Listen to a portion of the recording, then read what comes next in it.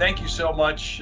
John Fishman is at the Treasury Department, the Terrorist and Financing section at the Department of Treasury, a section that we know very well in our AML community. John was kind enough to reach out to us to want to go into a deeper dive than we've been able to do on the Treasury's recent de-risking strategy. Obviously, a very important challenge and topic for our community. And as John well knows, sort of mixed responses from the community when it came out. Obviously, some really solid recommendations, some descriptions of the problem. So, John, I want to thank you first for joining us doing this today. And maybe just start off this way.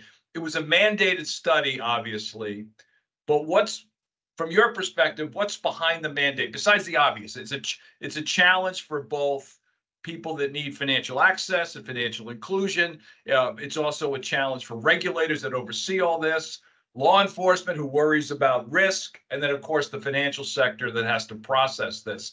So give us a sense of the scope of this, and then all the groups that were involved in putting it together, because I think that's pretty important, because you did consult with a whole host of folks, and I think that's an important element of the final report. Yeah, thank you very much. And first of all, thank you so much for having me. Really appreciate it.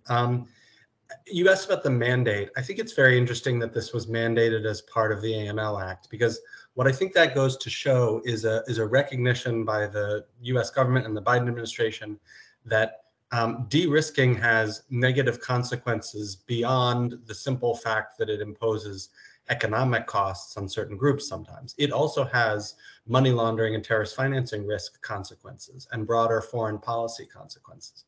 So I think one of the things that it goes to show is that we see the attempts to combat de-risking as being an important part of mitigating AML-CFT risks, because to the extent that there's a really severe de-risking problem, that tends to exacerbate the risks of money laundering and terrorist financing. It can cause other kinds of foreign policy downsides, in addition to the difficulties and the costs that it can impose on everyday Americans. So I think it's actually quite telling and important that it's in the AML Act, because oftentimes there's this myth that the AML imperative and the financial inclusion imperative are at war with each other. And that is not the way we see it. We don't see them as being in opposition to each other. We see them as being complementary to each other. You also asked about the scope and about who was consulted. So we were given, I think, a very wide mandate in this study, a very broad mandate, I guess would be a better way to say it.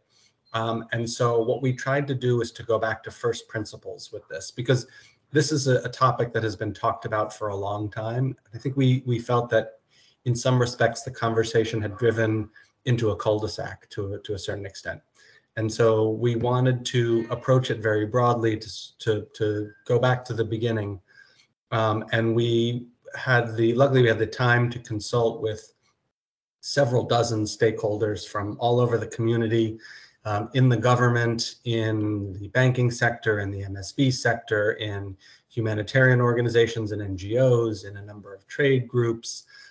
We spoke informally to some of our counterparts in other governments as well, and drew on 10 plus years of work on this topic. So I think we got a very broad sampling of the relevant stakeholders here.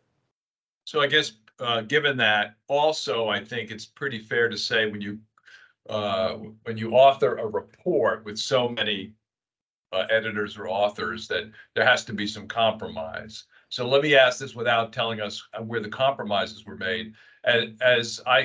You mentioned how long this has been going on. I can tell you back in 2005, when I was with the Bankers Association, we worked with your former colleagues to do an all-day meeting about MSBs and the problems they were having getting banked back in 2005. And part of that struggle was that regulators, examiners were telling banks, MSBs, typically higher risk, you better have your proper due diligence or you can't bank those entities. And what we found from that was an all-day meeting. It was kind of interesting. We actually had it at the Mayflower in DC.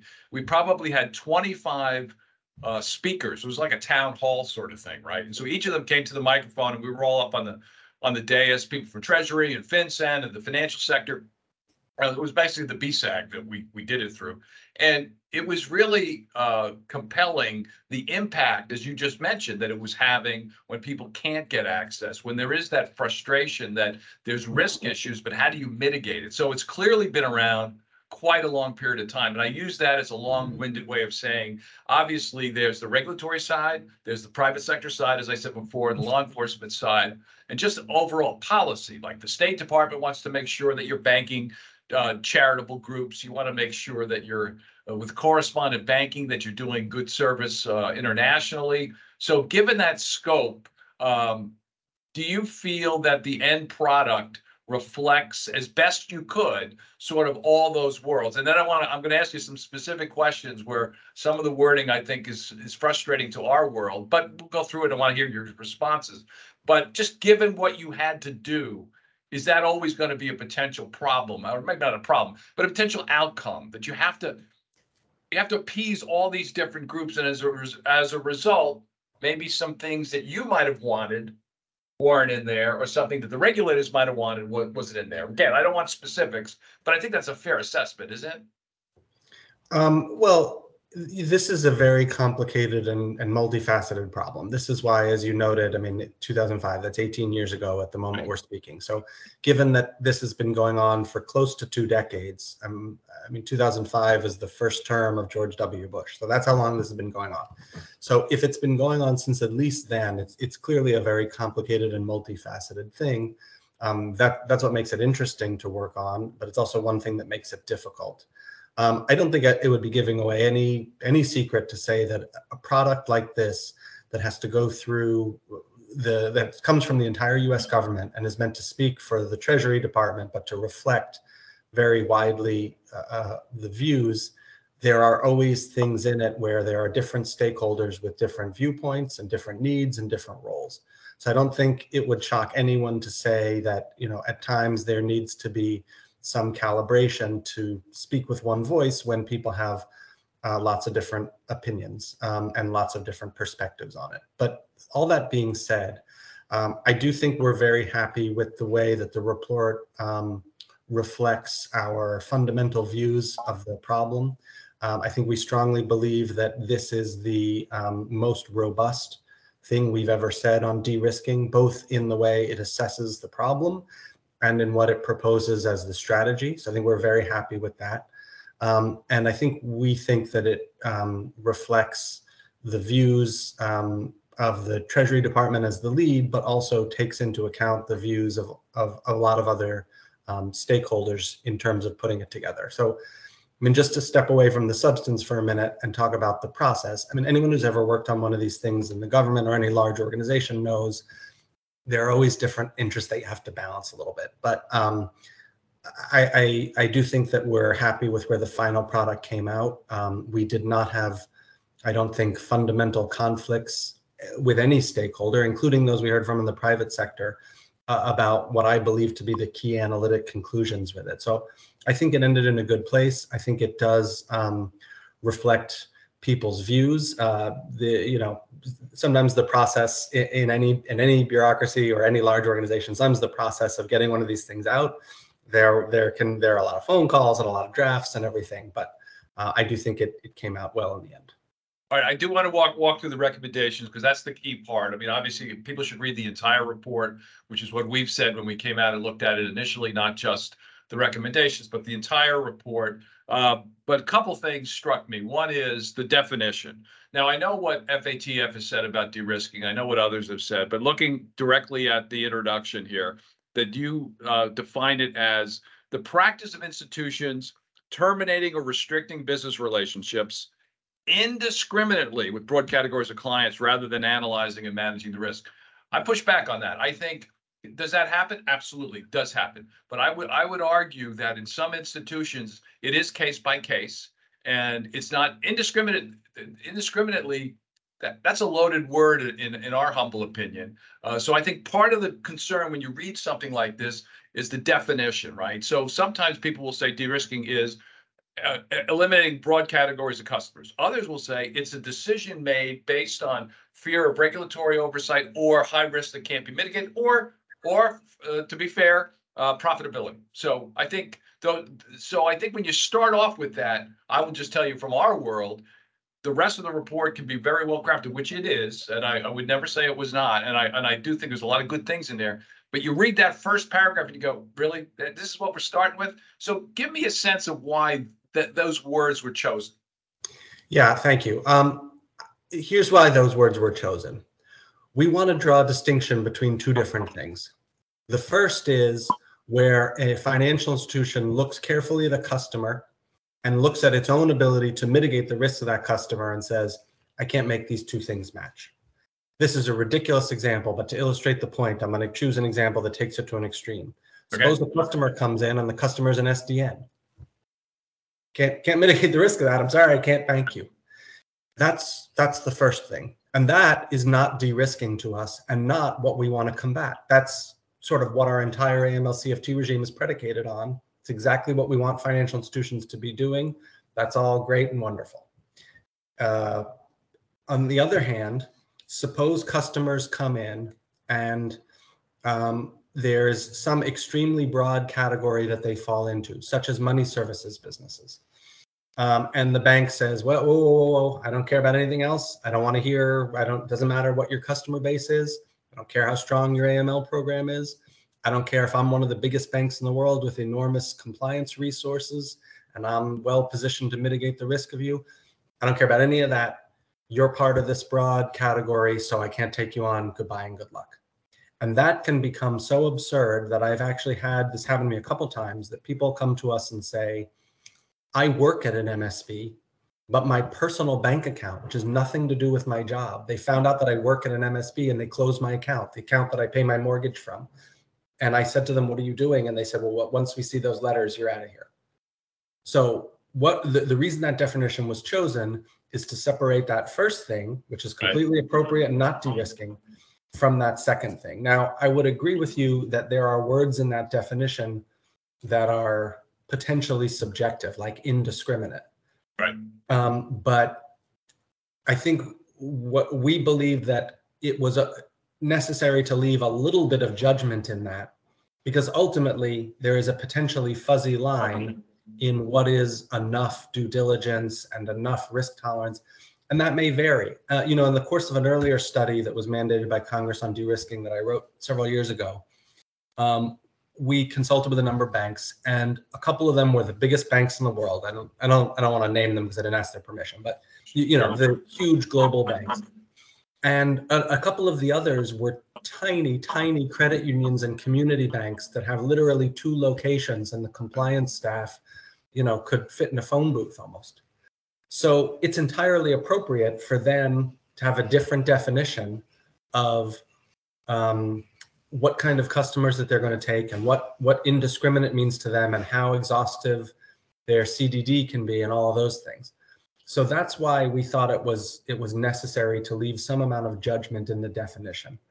But I don't think the definition really is meant to disagree with the vision that you laid out in the question. What the definition is meant to say is there may very well be customers that a financial institution should not bank.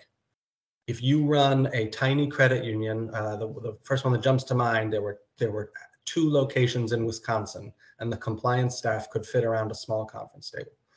If you run that institution, there are some customers that you probably shouldn't touch. Right. And whoever you are, you shouldn't take a customer that, as I said, I know this is absurd, but just to illustrate, you shouldn't take an SDN. Right. So we can't have a definition where anytime you don't give someone access to financial services, it's de-risking, because then the term would have no meaning. So what we're looking for is a way to define it that it expresses that what we don't want to see is that because of your membership in a large and potentially diverse group, and I mean diverse from the standpoint of different kinds of AML risk, a large and diverse group, you don't even get your day in court, so to speak. And regardless of what the resources the institution can bring to bear on. So that's what the definition is getting at. Yeah. So again, we won't agree to disagree, but I think that was sort of a hot button word. The other one is profitability. So you do define it carefully within the description after you say that it's mainly, in my words, not exactly what it says, profitability, because you call profitability risk mitigation, resource allocate. You don't simply say they're not doing it because it's not making enough money. That's not what you're saying. But again, a word like profitability has that connotation, even though, to be fair, you don't say that's in the report. In the report, you spell out why you use that word. But, like I said, this is in the world we live in, as you know, John, people, they read headlines and a couple things and then that's it, which they should not do. They need to read this entire report. But I think the word profitability, now I talked to another lawyer that represents a ton of banks and also former regulator.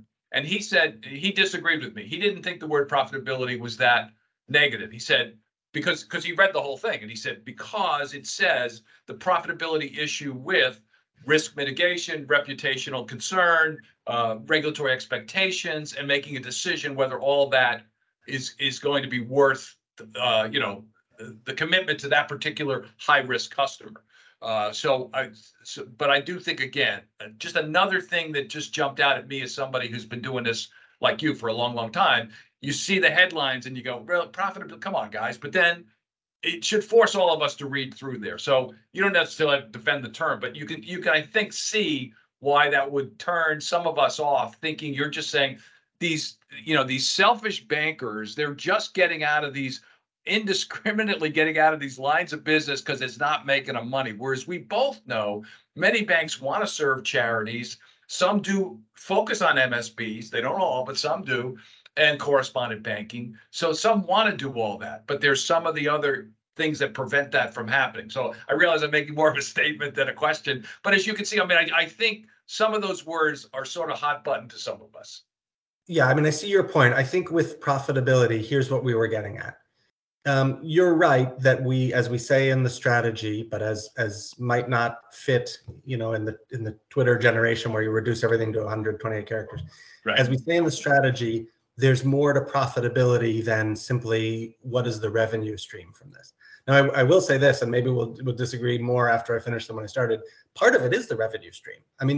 A bank is a business. Sure. I know plenty of bankers who I believe when they say that they want to take on remittances and they want to take on charities. I think they're absolutely sincere about that. And they also often tell us that they want to support, national security and financial crime fights. And I also believe that most of them are sincere about that. That being said, it is a business which is there to make money, and there's nothing wrong with that. This is a market-based economy. And so we do think that the simple matter of revenue, simple but important, is a big part of it. However, as you noted, there's more to profitability than just that. There are also concerns about what it costs to have risk mitigation in place and pricing and regulatory risk and all of these other things. I think you may find that if you try to find one word which encapsulates that better than profitability, it's harder than it sounds. Sure. Okay. We definitely did give consideration in this to trying to present complicated ideas in a simple and short way. And some people who have to read the report may think we didn't do a great job with the short part. Just as with the definition that we just talked about with indiscriminate, I think we're trying to make a fairly nuanced point, and I think it's quite hard to reduce that to one word. And as I said at the beginning, when I talked about how we wanted to go back to first principles, I think part of my view, is that because this has been talked about a long time, it was very important to put a document out there which tells a full story, so that we go back and begin at the beginning. And an inevitable result of that was that you have things like this issue of the word profitability, where you do have to read quite a bit to see exactly what it is saying. But all that to say, I think we fully agree that there is more to profitability than just revenue, although we also think revenue is an important factor, especially looking abroad. If you look at the most de-risked jurisdictions in the world, it's not really a list of the riskiest countries in the world. It's really a list of the smallest countries in the world with low volumes, and that are not profitable from a revenue standpoint. And then there's a little sprinkling on top of the stew of AML-CFT risk, but it's mainly a list of tiny countries where you wouldn't make that much money. Yeah. So that is what went into that. I think it's entirely fair to say that if you take the strategy and what you read of it is a 2-sentence headline, yeah, there's a lot in there that could mislead you. But this was meant to be more of a, I don't want to say this bluntly because it sounds boring, but this was meant to be more of a textbook than a comic book. So I think we wanted to put out something that was almost like reference material on de-risking. Yeah, no, makes perfect sense. And I know I'm not keeping you longer than we had planned, but I want to go through these recommendations because these are very solid. So reading off the report, the first one, which is one we obviously strongly support, and that's promote consistent regulatory expectations, including training of federal examiners to consider the effects of de-risking. And that's obviously part of AMLA. I think that's an area where the financial sector feels very strongly that what happens, I moderate a lot of panels of regulators, the heads of the AML heads of these various agencies. And whenever you say to them, there's issues with the way your examiners treat account opening and, continued support of a particular high-risk client, they go, we never tell banks to exit relationships. Well, that's not true, unfortunately. What happens is not the folks here in DC, they are training well and they're doing their jobs. I've known them forever. But what will happen is an examiner will say, this MSB, what are you doing? Not specifically this MSB, what are you doing in terms of due diligence? Or this Syrian relief organization, have you done enough there? That sort of thing. So I think the need of training of examiners above and beyond how they're trained today is so essential. It's in the report, so I'm assuming then, not just because it's in AMLA, that your regulatory partners signed off on, yes, that should be in the report. Well, the federal banking agencies had opportunities to consult on the report, and we certainly considered carefully in this instance and in any instance that affects their equities, what their view were. I mean, ultimately, this is a Treasury product, so we're really the only ones who I think we can say stand behind everything that's in it and approved it, and we're sort of the only people that should be held responsible for what's in the report. So we did have a chance to consult with them. But I wouldn't want to say that everything in there is, fair. Can be ascribed to them. Okay, fair. The second one is really interesting because we looked at this, we being through the World Bank and ACAMS and the charity groups, we produced a report back in 2019, basically about how financial institutions and charities could better understand one another. And one of the issues that came up was the notes they get at account termination. And your second bullet here is to analyze those notices and notice periods given to MSB customers and NPO customers and identify ways to support longer notice periods where possible. No quibble with the longer period if possible. But here's what the charity said to us early on. Why do we get these letters that simply say you don't fit our business model? You and I know why, right? Because the bank could have filed a SAR. They don't want to tip off the customer. They certainly don't want to give the reason because your account was high risk or suspicious. You just can't do that. Once we explained that to the charities, they didn't love it, but they understood. But they didn't know that before. They were so offended by these 2-line letters that they would get from banks when accounts were closed. So extending the period, give them more time to go somewhere else, I can't imagine that banks would have heartburn over that. So that seems like a pretty reasonable recommendation. Have you heard anything thus far from the community about that? Not since the report was published. We were frankly surprised in the consultation period how often this was raised by MSBs and by charities, that they get a letter and there's virtually no notice before the account is terminated. Right. I can imagine circumstances where that's appropriate. I mean, I'm going back to my absurd example just to illustrate the point, but let's say that somebody is listed as an SDN, the account's going to be closed instantly, and that's appropriate. But my guess is that in most scenarios, that's not necessary, or at least in a large proportion of them, it's not necessary. Because if it's simply an issue of having changed the bank's view of the risks in this area or what their risk appetite is or whatever, it's hard to see why that changes so quickly in the matter of a couple of business days that you can't provide a little bit more notice. So I think we were surprised by how often we heard this. And so we want to look at it more, because our we'd have to study it to say this more authoritatively, but our sense is that it's likely that in many cases, there's really no good reason why more notice couldn't be provided.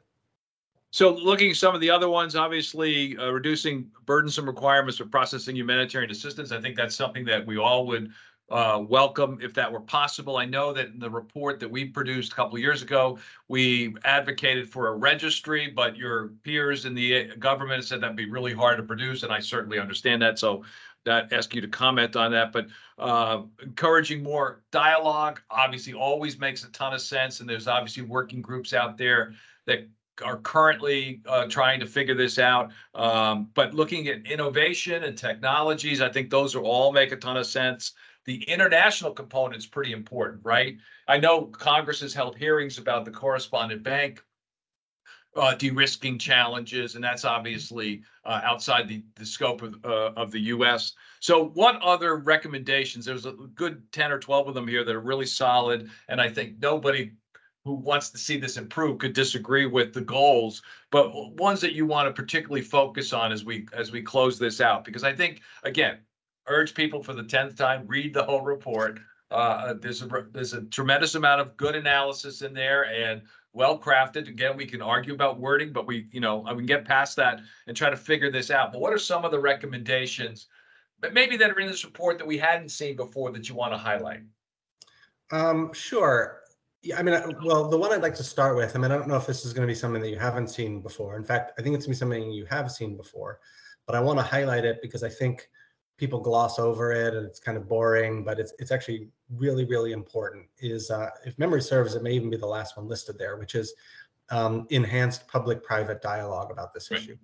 The reason I want to highlight this is I think people think that's, kind of an easy, mealy-mouthed answer, and it's not interesting, and their eyes glaze over and they move on to the next thing. But I think this is something that is really, really, really important and almost can never be done enough. So you mentioned that the NGOs didn't understand why an account might be closed in the particular way that it was closed. If I had a penny for every time that I've been involved in some sort of public-private dialogue, and it turns out that the problem is not real conflict in the rules and regulations or risk appetites, but actually just misunderstanding, I could solve this problem by paying it all out of my own pocket. I mean, it is extremely, extremely common. That's what our report did, by the way. Our report was designed to say, here's what the banks need to do that you don't know, charities. And here's what the charities are currently required to do that banks you don't know. So that was our goal. To your point, it's still obviously a challenge, but that was the issue. They didn't understand one another. So communication doesn't necessarily need legislation, right? It needs communication. Right, exactly. And I mean, we will often have these public-private dialogues with a foreign government or a group of governments and bankers from either side and MSBs from either side. And what makes those useful is that, just as you're saying, there is a tremendous amount of lack of knowledge about each other, which causes problems that could easily be resolved just by talking about it. There are problems of lack of understanding of information sharing requirements, lack of understanding of which parts of the process are important, lack of understanding in how to deal with each other in a user-friendly way. And even though we've been working on these kind of public-private dialogues things for so long, as I say, it's something that you can never really be done with, because there's always new people coming in, there's always new issues to deal with. Oftentimes we will do this in partnership with a foreign government, and there'll be the private sector from both countries. Well, every time the governments change, it's new people. So I want to call people's attention to that, because I think it's an easy thing to gloss over and find boring, but it's actually extremely important. And it's one of the only ways I've ever seen a de-risking problem be actually solved virtually on the spot, because every once in a while you're at one of these things and just to give you an example, maybe you have an American bank and a foreign bank, and the foreign bank's not able to get accounts. And the American bank says, well, we sent you a long questionnaire and you didn't answer it. And the foreign bank says, oh, well, we didn't think that was important. And the American bank's like, yeah, that's the ticket price, buddy. Or they'll say, well, we have this information sharing law, so we couldn't answer some of the questions, so we thought we just shouldn't respond at all. And the foreign government listening says, oh, wait a minute, do we need to change that? that regulation, but whatever it might be. But the point is, sometimes virtually on the spot, you can see that there's just a misunderstanding and you can fix it. So I do want to call people's attention to that, because I think there's a great tendency to gloss over that kind of thing and to find it boring. I mean, I also think that this thing about kind of tracking the data on this is quite important. There is a degree to which all the knowledge on de-risking is kind of artisanal, because people know it because they've been doing this a long time and they've talked to a lot of people. But that's the plural of anecdote is, it shouldn't be data; they're anecdotes. And so to have actual hard numbers of this, which can be surprisingly difficult to come by, I think is really, really helpful. And then the last thing I want to raise, and I want to raise this because it's really interesting, not because it's an easy one. In fact, I think this is the hardest thing that's in the strategy. This idea has been very vaguely percolating for years, but we talk in the report about the idea of having specifically purposed entities for consolidating regional funds flows. So if you imagine a region with a lot of very small, heavily de-risked countries, like the Pacific Islands or the Caribbean or a place like that, this idea has been out there for a while, but we've never really said anything about it, of having a single entity through which you could flow all of the transactions, so that that single entity would be more profitable and more credible to get correspondent relationships. The reason I mention this is that this is kind of the opposite of the public-private dialogue thing, in that I think it's very kind of intellectually interesting for many people. It may be a new thing that they've not heard about. It would be, exceptionally challenging to do, and I think Treasury would probably have to be in a supporting role with IFIs or foreign government or somebody like that in the lead role. But I think people may find it interesting to take a look at what the strategy says and kind of consider the possibilities there, only because this is a very novel thing. And one of the things in the strategy that does get directly to what we see as the primary issue of profitability. Very, very well said. Let me get you out of here on this. You closed the report by saying what we've already talked about. There's no single action by the federal government will be a panacea. There's a lot of opportunity in here. Going off the de-risking part of this for a little bit, but going back to AMLA, one of the other parts of AMLA that I'm sure you're very well aware of and maybe even be involved in is a review of the AML infrastructure, right? So the current infrastructure, as I well know, since I've been involved since the Money Laundering Control Act, is that with a series of laws and regulations, a patchwork, if you will, in reaction to certain things, with never anything being eliminated or relatively modified, right? So you have all these requirements, you have all these issues, and I think looking at that becomes important. But I also think everybody's got to come to the table, as Quincy Jones says, leave your egos outside the door, right? So the regulators have to recognize that sometimes their examiners screw up. The bankers have to recognize that sometimes they're just closing accounts because they don't want to deal with things. The high-risk entities need to know, hey, we need to be more communicative about what we're already doing, what our requirements are. So you can't force those people to do all that, but will any changes to the AML infrastructure sort of help that in your view? This is the big picture question. This is not, change 18 USC 1956, but just from your perspective, if, you're running things for a day and you want to modify the infrastructure, what would you focus on?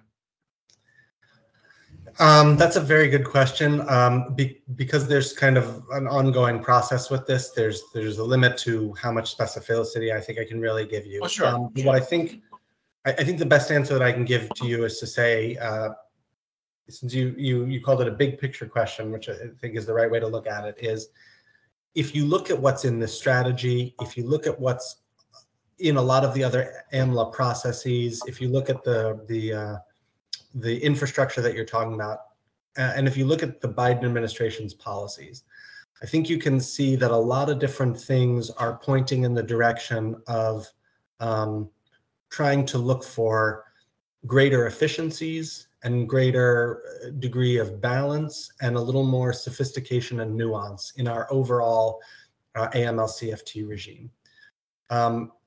And I think that is kind of a through line of all of these policies. It's certainly something that we were looking for in the de-risking strategy. And I think as we go forward to implement all of the provisions of AMLA, that will be a consistent theme throughout. And for people who follow de-risking, I think that goes to show that this remains an administration priority. I mean, I can tell you that senior policymakers here are very, very interested in this problem and want to see progress on it and are willing to expend resources to work on it. So I think that you will see continued focus in this area and a desire to make our regime a little bit more fine-tuned, a little bit more efficient, strongly focused on effectiveness, and to kind of acknowledge that at this point the forest had gotten a little bit thick and there may be a need in places to prune.